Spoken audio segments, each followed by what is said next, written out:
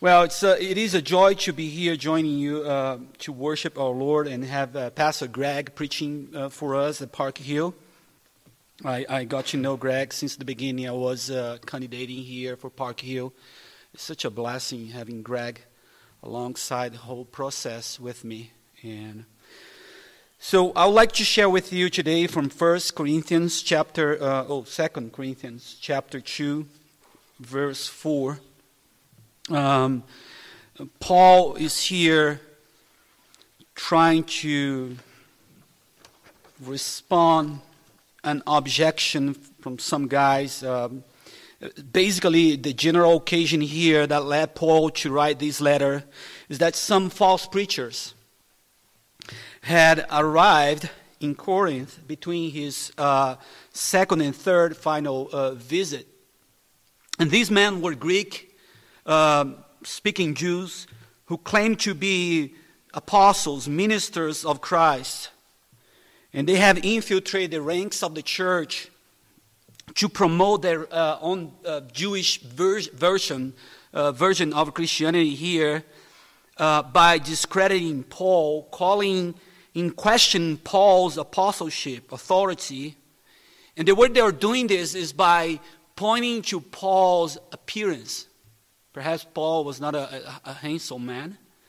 Also pointing to Paul's weak speech and the suffering that he has brought to himself because of the gospel. So much afflictions, sufferings. How is that possible that guy is speaking about such a rich gospel since he himself is suffering too much? How good is the gospel when we ourselves are struggling in so many ways? So here's Paul as a pastor trying to shepherd his church to let them know that suffering is should be a normal thing for us. I know American people, they don't like this word, suffering, right? So Paul here, as we're going to see in our text, Paul answered his opponent's assertion of his inadequacy in ministry. And Paul is going to tell us and tell his church here that since Christ himself endured suffering all the way to death and rose again on our behalf, it is in Christ that our weakness and suffering presents no barrier to the gospel. Actually, there are means by which the gospel can advance to others for the glory of God. So that's the basic message here. Since in Christ our weakness and suffering present no barrier to the gospel at all. And as we're going to see here throughout the text, and you have the insert in your bulletin, God's power and wisdom in the midst of our weakness, the life of Christ in the midst of our suffering, and the saving faith that leads to witnessing. And that's another word that's very strange, especially among Reformed people. I came from Pentecostal background, and when I finally started studying Scripture and moved away, and the word witness, evangelism, it's almost zero in our circle. And that's exactly what Paul is going to challenge the people at Corinth. Your suffering and weakness present no barrier for introducing the gospel to others. So let's go to the text. 2 Corinthians chapter 4, verses 7 to 15. But we have this treasure in jars of clay to show that the surpassing power belongs to God, not to us. We are afflicted in every way, but not crushed, perplexed, but not driven to despair, persecuted, but not forsaken, struck down, but not destroyed, always carrying in the body the death of Jesus, so that the life of Jesus may also be manifested in our bodies. For we who live are always being given over to death for Jesus' sake, so that the life of Jesus also may be manifested in our mortal body, flesh. So death is at work in us, but life in you. Since we have the same spirit of faith according to what has been written, I believed, so I spoke. We also believe, and we also speak, knowing that he who raised the Lord Jesus will raise us also with Jesus and bring us with you into his presence. For it is all for your sake, so that grace extends to more and more people. It may increase thanksgiving to the glory of God. Let's pray one more time. Gracious Heavenly Father, we come to you. You are a good God indeed. You have given us your word and your spirit to enlighten our minds, O Lord. So we ask you to bless us as we go through your word, O Lord. In Jesus' name we pray. Amen. Well, besides the desire to go to the moon when we are kids, the next one is to drive a car, right? So let's do some exercise here. Fathers, imagine your kid, 12, 15 years old, showing up in your neighborhood, driving a expensive car, perhaps a Ferrari. I don't know how to pronounce this word, but you know. So can you imagine you, father? You have been told by your kid that someone just showed up and then gave this car to your child and asked your child to take care of it. Entrusted this expensive car to your child that you yourself you'll never be able to buy it. But your kid just got it. What would you think about that? What would be your reaction? I don't know about your kids. Perhaps they are so brilliant, you know. But I know mine. And then knowing the kids for what they are and what they are able to do, I would say, that guy might be crazy. What are you thinking about receiving these gifts? Look at your room. You cannot even take care of your room. And how much less about this expensive car? Can't you see the discrepancy between this expensive car and you?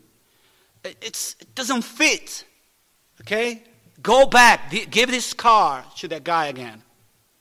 Well, that's basically what Paul is going through here with these false teachers.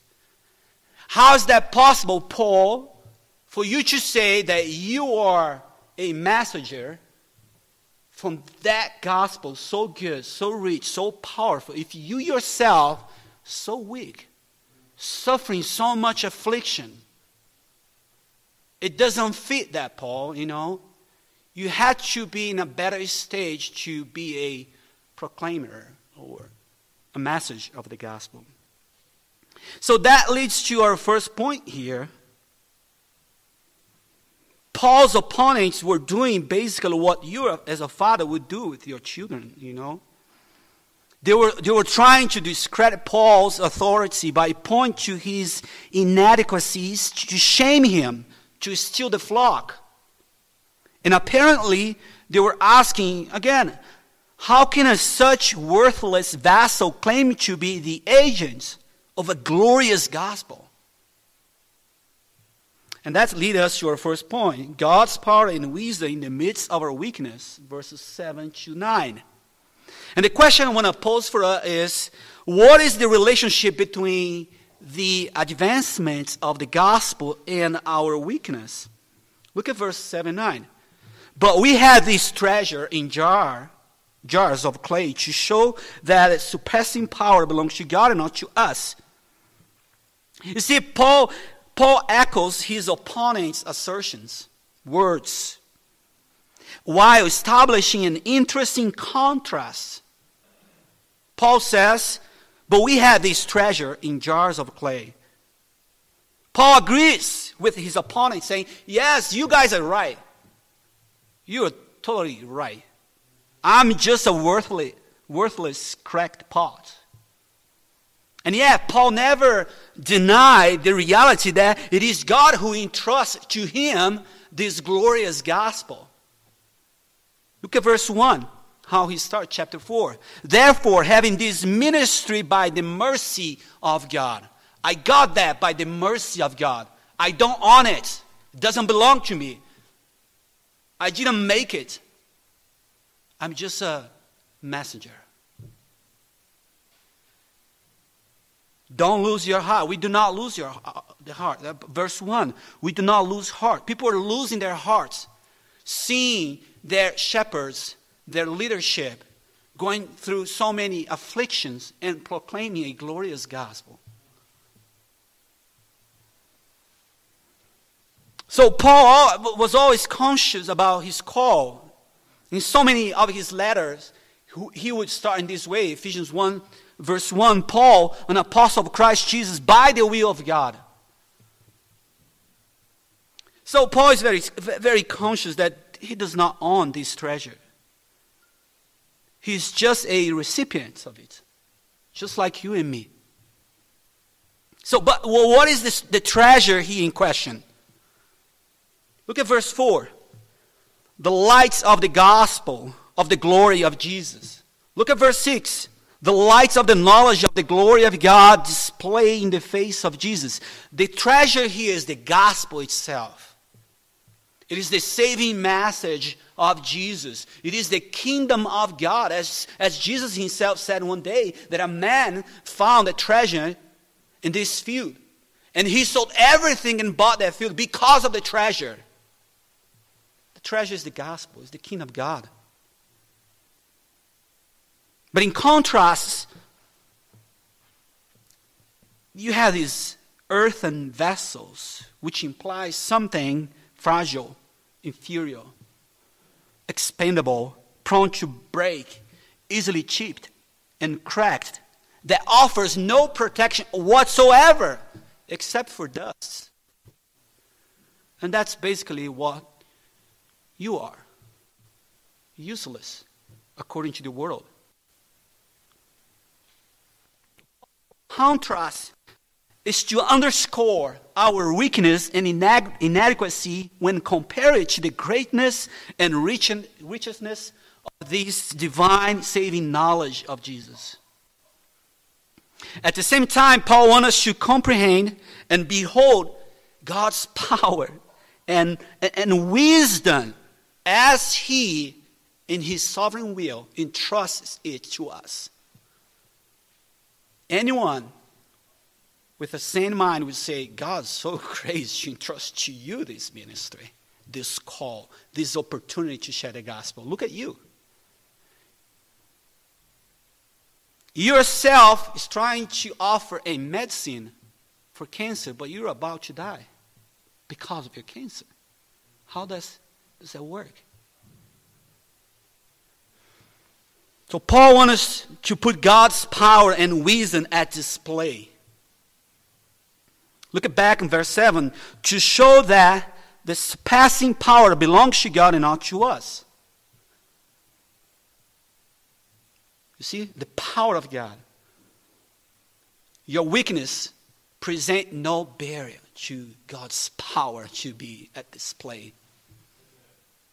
Now, God's wisdom is in trusting His treasure, the gospel to us, is implied in Paul's theology. They already heard about that. 1 Corinthians. Turn to 1 Corinthians chapter 1. Paul was talking about how God has chosen the despised people. And then in verse 26, chapter 1, 1 Corinthians, Paul says, For consider your calling, brothers. Look at you. Not many of you were wise according to the worldly standards. Not many were powerful. Not many were noble birth. But God, that's the good news. The word but God chose what is foolish in the world to shame the wise. God chose what is weak in the world to shame the strong. God chose what is low and despised in the world, even things they are not, to bring to naught things they are, so that no human being might boast in the presence of God. And because of Him, you are in Christ Jesus, who became to us wisdom from God, righteousness and sanctification and redemption. So that as is written, let the one who boasts in the Lord. He's quoting Jeremiah. So the Corinthians already heard this message before, but Paul wants to put this in a practical level. So by entrusting the gospel to us, earthen vessel, cracked pots, God is manifesting his saving power and wisdom to the world, even in the midst of our weakness.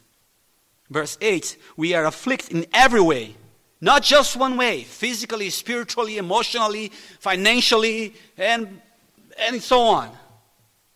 That's the reality. In all ways, we have been afflicted, but not crushed, perplexed, but not driven to despair, persecuted, but not forsaken, struck down, but not destroyed. How is that possible? It's so easy to break a vessel, especially when it's already cracked. But in God's hand, it can't happen because of his power and wisdom bestowed upon you. Isn't it amazing? He's going to hold you fast. But the question, the relationship between our weakness and the advancement of the gospel. And that's the point here. People are talking, accusing Paul, you're not able to advance the gospel because you are so weak. Your speech is just like Pastor Eric, a broken English, cannot move forward. Well, think about our sense, your sense of inadequacy, and the fear that comes along with the word evangelism. No. To share the gospel. Oh, no. Wait a minute. Think about that. Your sense of inadequacy when it comes to evangelism, to share the good news with non-believers. Well, Paul himself felt inadequate and sometimes afraid of sharing the gospel. Paul? Yeah, Paul. When he first came to Corinth to proclaim the gospel, fear almost overtook him. 1 Corinthians 2, verse 2 and 3, for I resolved to know nothing while I was with you except Jesus Christ and him crucified. That's the treasure, right? Jesus Christ and him crucified. Now he's going to talk about the vessel, himself. This Paul speak about himself. He said, I came to you in weakness and fear and with much trembling. Paul? Really? Yeah. Paul. It's so liberating. You don't need to feel strong to share the gospel. You don't need to feel ready to share the gospel. There is someone who is stronger than you and it's ready. Always ready. Now, let's exercise our imagination again one more time. Imagine God calling you tonight to go to a cemetery, to pray for someone to be raised from the dead. How would you feel? Oh, I got it. Yeah. Of course not. You'd feel so inadequate. Right? If you're a normal person. If you say, I would feel afraid or powerless about praying for someone to be raised from the dead, I need to say to you, welcome to my club. Yeah. That's exactly how you should feel. If you biblically think about what God wants to accomplish through the message of the gospel, evangelism, brothers and sisters, we are facing the same reality.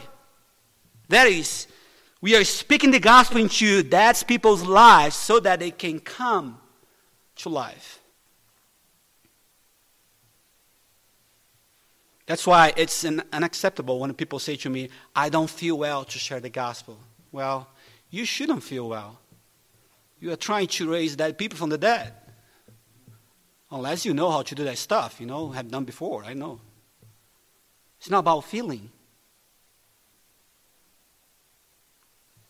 And the power that Paul is leaning on here, you see in verse 14, it is the power of the resurrection. That's the ground. That's why we go out to share the gospel. It's not in us. So for Paul, God's provide power in the midst of our weakness. And not only that. Our second point now, God also provide life in the midst of our suffering. Life to others.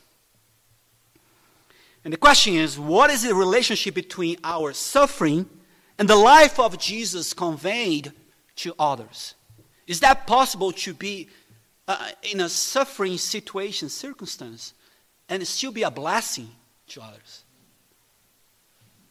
Or are you falling to that self-pity? Poor me, I can't. It doesn't give any fruit. It doesn't produce nothing to you or to others around you. We just read about Paul here in the prison. In the midst of his suffering, he was able to produce life through the gospel, of course. Look at verse 10 to 12. First, notice that suffering is not atypical for Christians. Much less for those who engage in gospel ministry. And gospel ministry here, I don't mean being a pastor or just an elder. Just by having the desire to share the gospel. To serve the Lord. So suffering is not atypical. It's not even a matter of occasionally suffering for a period of time and then being delivered and set free from suffering. Paul says, but always carrying in the body the death of Jesus. Always being given over to death for Jesus' sake. Always. Ongoing pattern. It's like believing, speaking, suffering again and again. Second, see how Paul characterizes the whole of his suffering in the gospel ministry Christologically. And that's so meaningful. Paul understands his sufferings in light of Christ's suffering. Verse 10, always carrying in the body the death of Jesus so that the life of Jesus may also be manifested in our bodies. And see, verse 11, Paul intentionally used the verb, the Greek verb, paradidomai, which is used for the handing over of Jesus to death. The same word. Verse 12, for we have lived, for we who live are always being given over to death for Jesus' sake. Paul used this verb even in the passive form. We have been given over. We are not giving ourselves. It is God who is giving us. So Paul firmly believes that God's purpose lies behind his suffering. Do you? Do you understand that your suffering is included in God's sovereignty will? To manifest his wisdom and power in others people's lives. Do you understand that? And he keeps saying, so that the life of Jesus also may be manifest in his mortal flesh, so that the life of Jesus can extend to others. In other words. But you may say, Pastor Eric, well, understanding my suffering in light of Christ's suffering neither changes the realities of my suffering, nor removes its pain. You can say that, right? And I would say yes. On the one hand, you're right. It does not remove the pain of your suffering.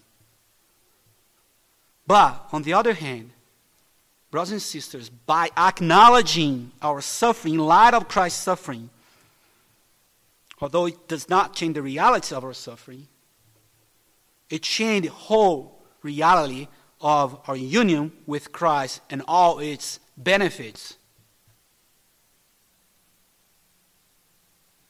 Think about the suffering of unsaved people. You know someone suffering right now who does not have Christ, have not been united with Christ. So their suffering, in a sense, is purposeless. There is no high dignity attached to them. Their suffering, while on this earth, is only a foretaste of the pains and torments of hell to be endured forever. Meaningless. But not so the suffering of Christians. When we suffer for Christ, we are told that it is because of our union with Christ. Romans, for we have been baptized in Christ's death. Now, our union with Christ is not limited to his suffering and death, but also related to Christ's resurrection. Paul keeps saying in Romans 6, verse 5, For we have been united with him in a death like his, we shall certainly be united with him in the resurrection like his. Your suffering is so meaningful. You see, what changed the reality of your suffering, the gospel ministry, and compels us to share the gospel is Christ's own resurrection. Why you do evangelism, Eric, like crazy? Because I believe in the resurrection of Jesus Christ. That's basically what Paul is saying here. Verse 14 again.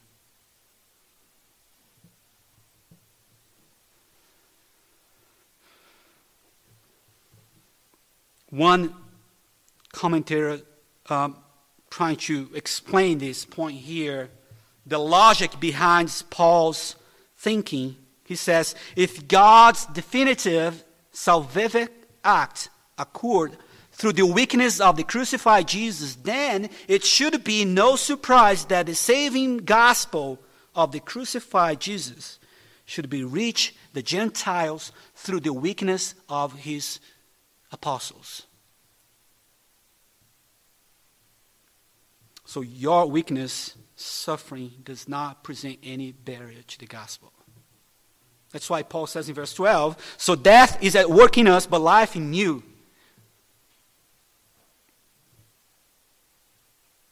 Death is at work in us. In John chapter 12, when Jesus was speaking about himself as a grain of wheat, he said if he did not die, he would remain alone. He would enjoy the glories of heaven by himself. But if he died, he would provide a way of salvation for so many people. And basically, that's the call for us, to die for ourselves so that others can live. As we were working in Grand Rapids, we felt there was a time to get closer to the people in our community. And we opened up our house for 30, 40 people every Friday to eat at our table. And some Christians from the church would say, why are you doing this? You don't know these people. And actually, we did know the people. And the question is so simple. It's because God wants to reach out the lost. And we had to sacrifice. And it was a sacrifice to convince my kids that so many kids could come over and play with the toys, turn up the house upside down, was a suffering time. And one day, one of my kids said to me, I can't handle this. They keep swearing inside our house, destroying my toys. It was amazing because my words to them were, I said, one of the family was a Muslim family. And I said to them, well, if you don't want to see your house being blown up by a Muslim, start preaching the gospel to them. Well, I think that was so prophetic because a few months later, I went to their house without knocking the door, like a Brazilian style. And I caught up them watching a tutorial video in how to destroy a Christian house. And the FBI got involved, and then the story goes on. That family that we are inviting to come over. So, there has to be a time for you to get out of your comfort zone and to be a vessel of glory to share the gospel. And of course, we engage in the gospel in different ways. The way I engage is not the way that a mom with 5 kids will engage, of course. But sacrifice has to take place. We look different for each one of us. But at the end, Christ will produce the fruits of eternal life in other people's life. And then, the saving faith leading to witness, 13 to 15. Let's consider the final question here. What is the relationship between faith and your desire to share your faith? The relationship between faith and evangelism. Well, look at verse 13. There is a serious relationship at the point that you need to question your faith. Since we have the same spirit of faith, according to what has been written, I believed, so I spoke.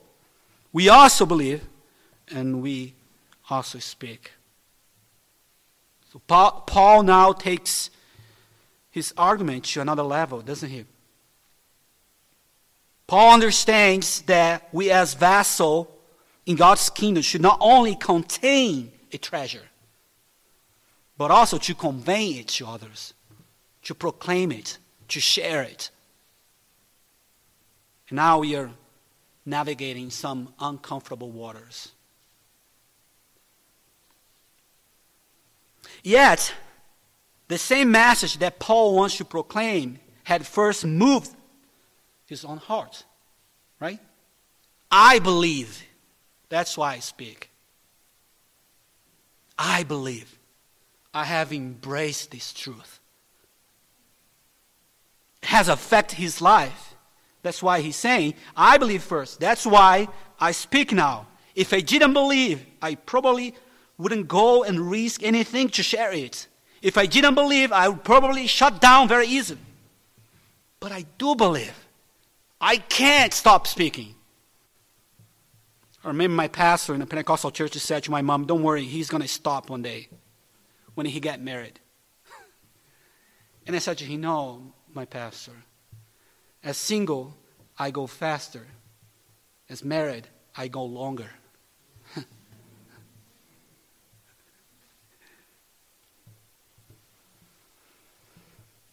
So, maybe sometimes that's the problem with the church. That's the problem with me and with you. We are told that we should go and share our faith, the gospel. We were told that Jesus has many other sheep which are not here in this fold right now. We are told that Jesus even prayed for them. We are told that without trusting Jesus, without faith in Jesus, people are going to hell. We are also told that faith comes from hearing the gospel. But the problem is we are not so sure if we believe in those things. At least we don't believe enough to speak up, to speak out, to reach out. And if we do believe, how could we be silenced? It doesn't work. So what Paul is saying here is that there is a relationship between believing and witnessing, between faith and evangelism. As Calvin says, faith is the mother of confession. Faith is the mother of confession. On the flip side, there is a serious relationship between unbelief,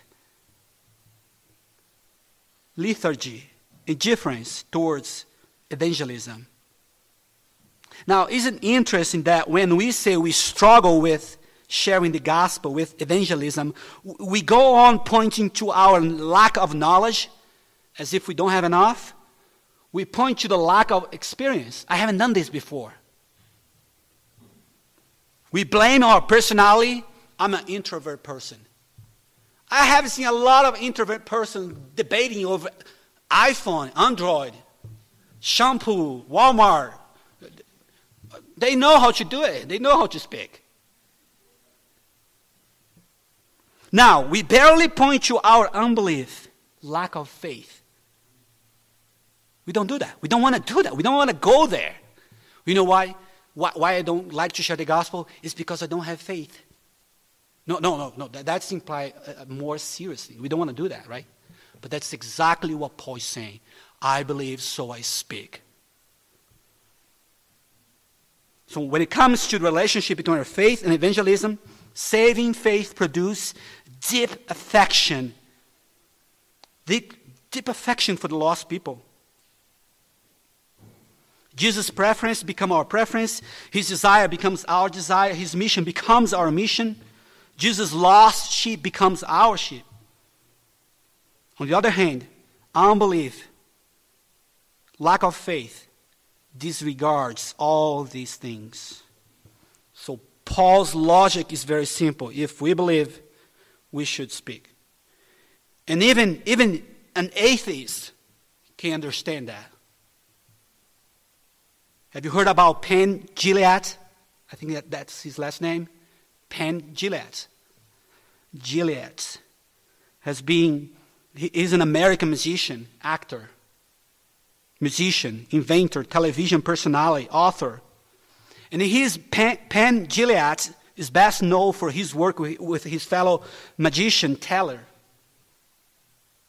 So Penn has been in the spotlight as a passionate advocate for atheism. And he even wrote a book, New York Times bestseller titled, God, No. Signs You Might Already Be an Atheist, and Other Magical Tales. So a few years ago, a man had participated in one of Penn's acts. And it came to him, and after one of his magic show, came to share the gospel with him. And the man brought a New Testament and gave to him. And everybody was expecting Penn to shame this guy publicly.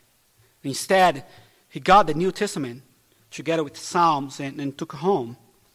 And the guy shared a little bit of the gospel. Hey, I brought this New Testament to you. I'm not a crazy guy, and I'm a businessman. I just wanted you to read it and to see the message behind it. Well, a few weeks later, Penn recorded a short video. You can find that on YouTube about these incidents. And Penn was saying how much he was moved by this guy gesture. And he says, he was kind and nice, a sane man. He looked me in the eyes and talked to me and gave me this Bible. I've always said, Penn explained, I don't respect people who do not do evangelism. An atheist saying, I do not respect people. I don't respect them at all. If you believe there is a heaven and hell, and people could be going to hell and not getting eternal life or whatever, and you think it's not really worth telling them this just because it would make you socially awkward, how much do you have to hate somebody to not evangelize him or her? How much you have to hate someone to believe everlasting life is possible and not tell them that? Penn then offered this example to illustrate his points. If I believe beyond a shadow of doubt that a truck was coming at you and you didn't believe it, that a truck was bearing down on you, there is a certain point when I would tackle you. And that is more important than whether you believe or not that there is a truck coming. I would tackle you because I believe it. Penn is exactly right. Faith leads to witnessing. As you can see, brothers and sisters, our weakness poses no barrier to the advancement of the gospel, since God's power and wisdom can be manifested in the midst of our weakness. In the same way, our suffering cannot prevent the life of Jesus to be conveyed to others, since it's grounded and it has its meaning in Christ's resurrection. The problem is, what makes us inadequate is our faith. So may God give us grace and grant us faith to be vessels, yes, cracked. And through these cracks, you might be able to shine the lights of the gospel to others. Let's pray. Gracious Heavenly Father, we thank you for the perfect work Jesus has done for us on our behalf and keep doing through us, through the preaching of your word, the sharing of the gospel. Lord, use us. Grant us faith. Help us to overcome our weakness, not in our body, but in our faith. Grant us, O Lord, obedience. In Jesus' name we pray. Amen.